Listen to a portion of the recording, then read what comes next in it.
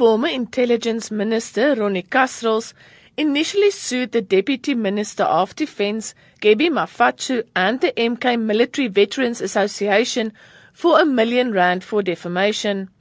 After Kasrils testified, Maphatsoe's legal team indicated they wanted to discuss the matter, and they later agreed on a settlement, which was made a court order. Kasrils will be paid R500,000, and Maphatsoe and the MK Military Veterans Association will also foot his legal bills. They also unreservedly apologized to Kasrils for calling him a traitor, counter-revolutionary, and an enemy of the people. They also retracted statements they made alleging that Kasrils was behind a conspiracy to discredit President Jacob Zuma by fabricating the rape case against him. I want to say to Mr. Maphatsoe that I do indeed accept the apology and thank you. And I think the media would like to hear you express your apology. Verbally. The lawyer has already done that on my behalf in the association. Okay. In 2014, when the allegations were made, Kasrils asked Maphatsoe to apologize and retract the statements. Maphatsoe replied with a lawyer's letter dismissing the request with contempt. Maphatsoe's lawyer, Mfana Gwala, told the media after the court proceedings that the court order is a public document, so Maphatsoe doesn't need to apologize in person. I think all of us are a little bit wiser on hindsight, you understand?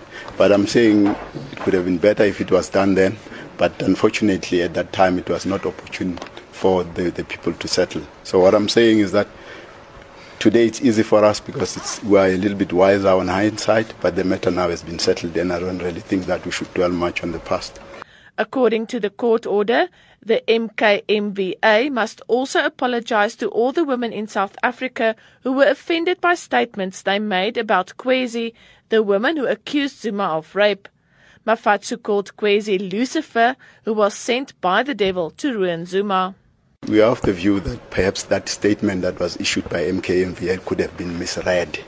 You know, it could have led to unintended consequences. It's purely on those bases that we're issuing that apology. Sometimes in a heated, political engagement, certain things are said which unfortunately have unintended consequences. Kasrils announced that he will give the settlement money to Khwezi for her studies, her mother's medical needs, and to rebuild their house that was burned down during the trial.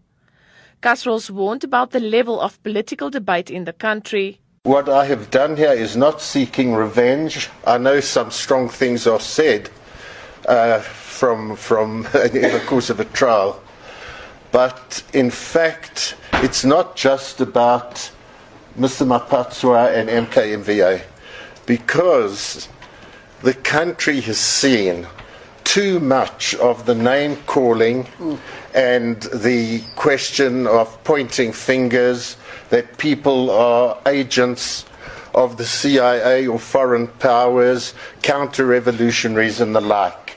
He also warned the ANC, as a former member of the organization, that it needs to wake up out of what he called the stupor of arrogance it has fallen into, and that it must show South Africans that they are committed to a real democracy. I am Liela Magnus in Pretoria.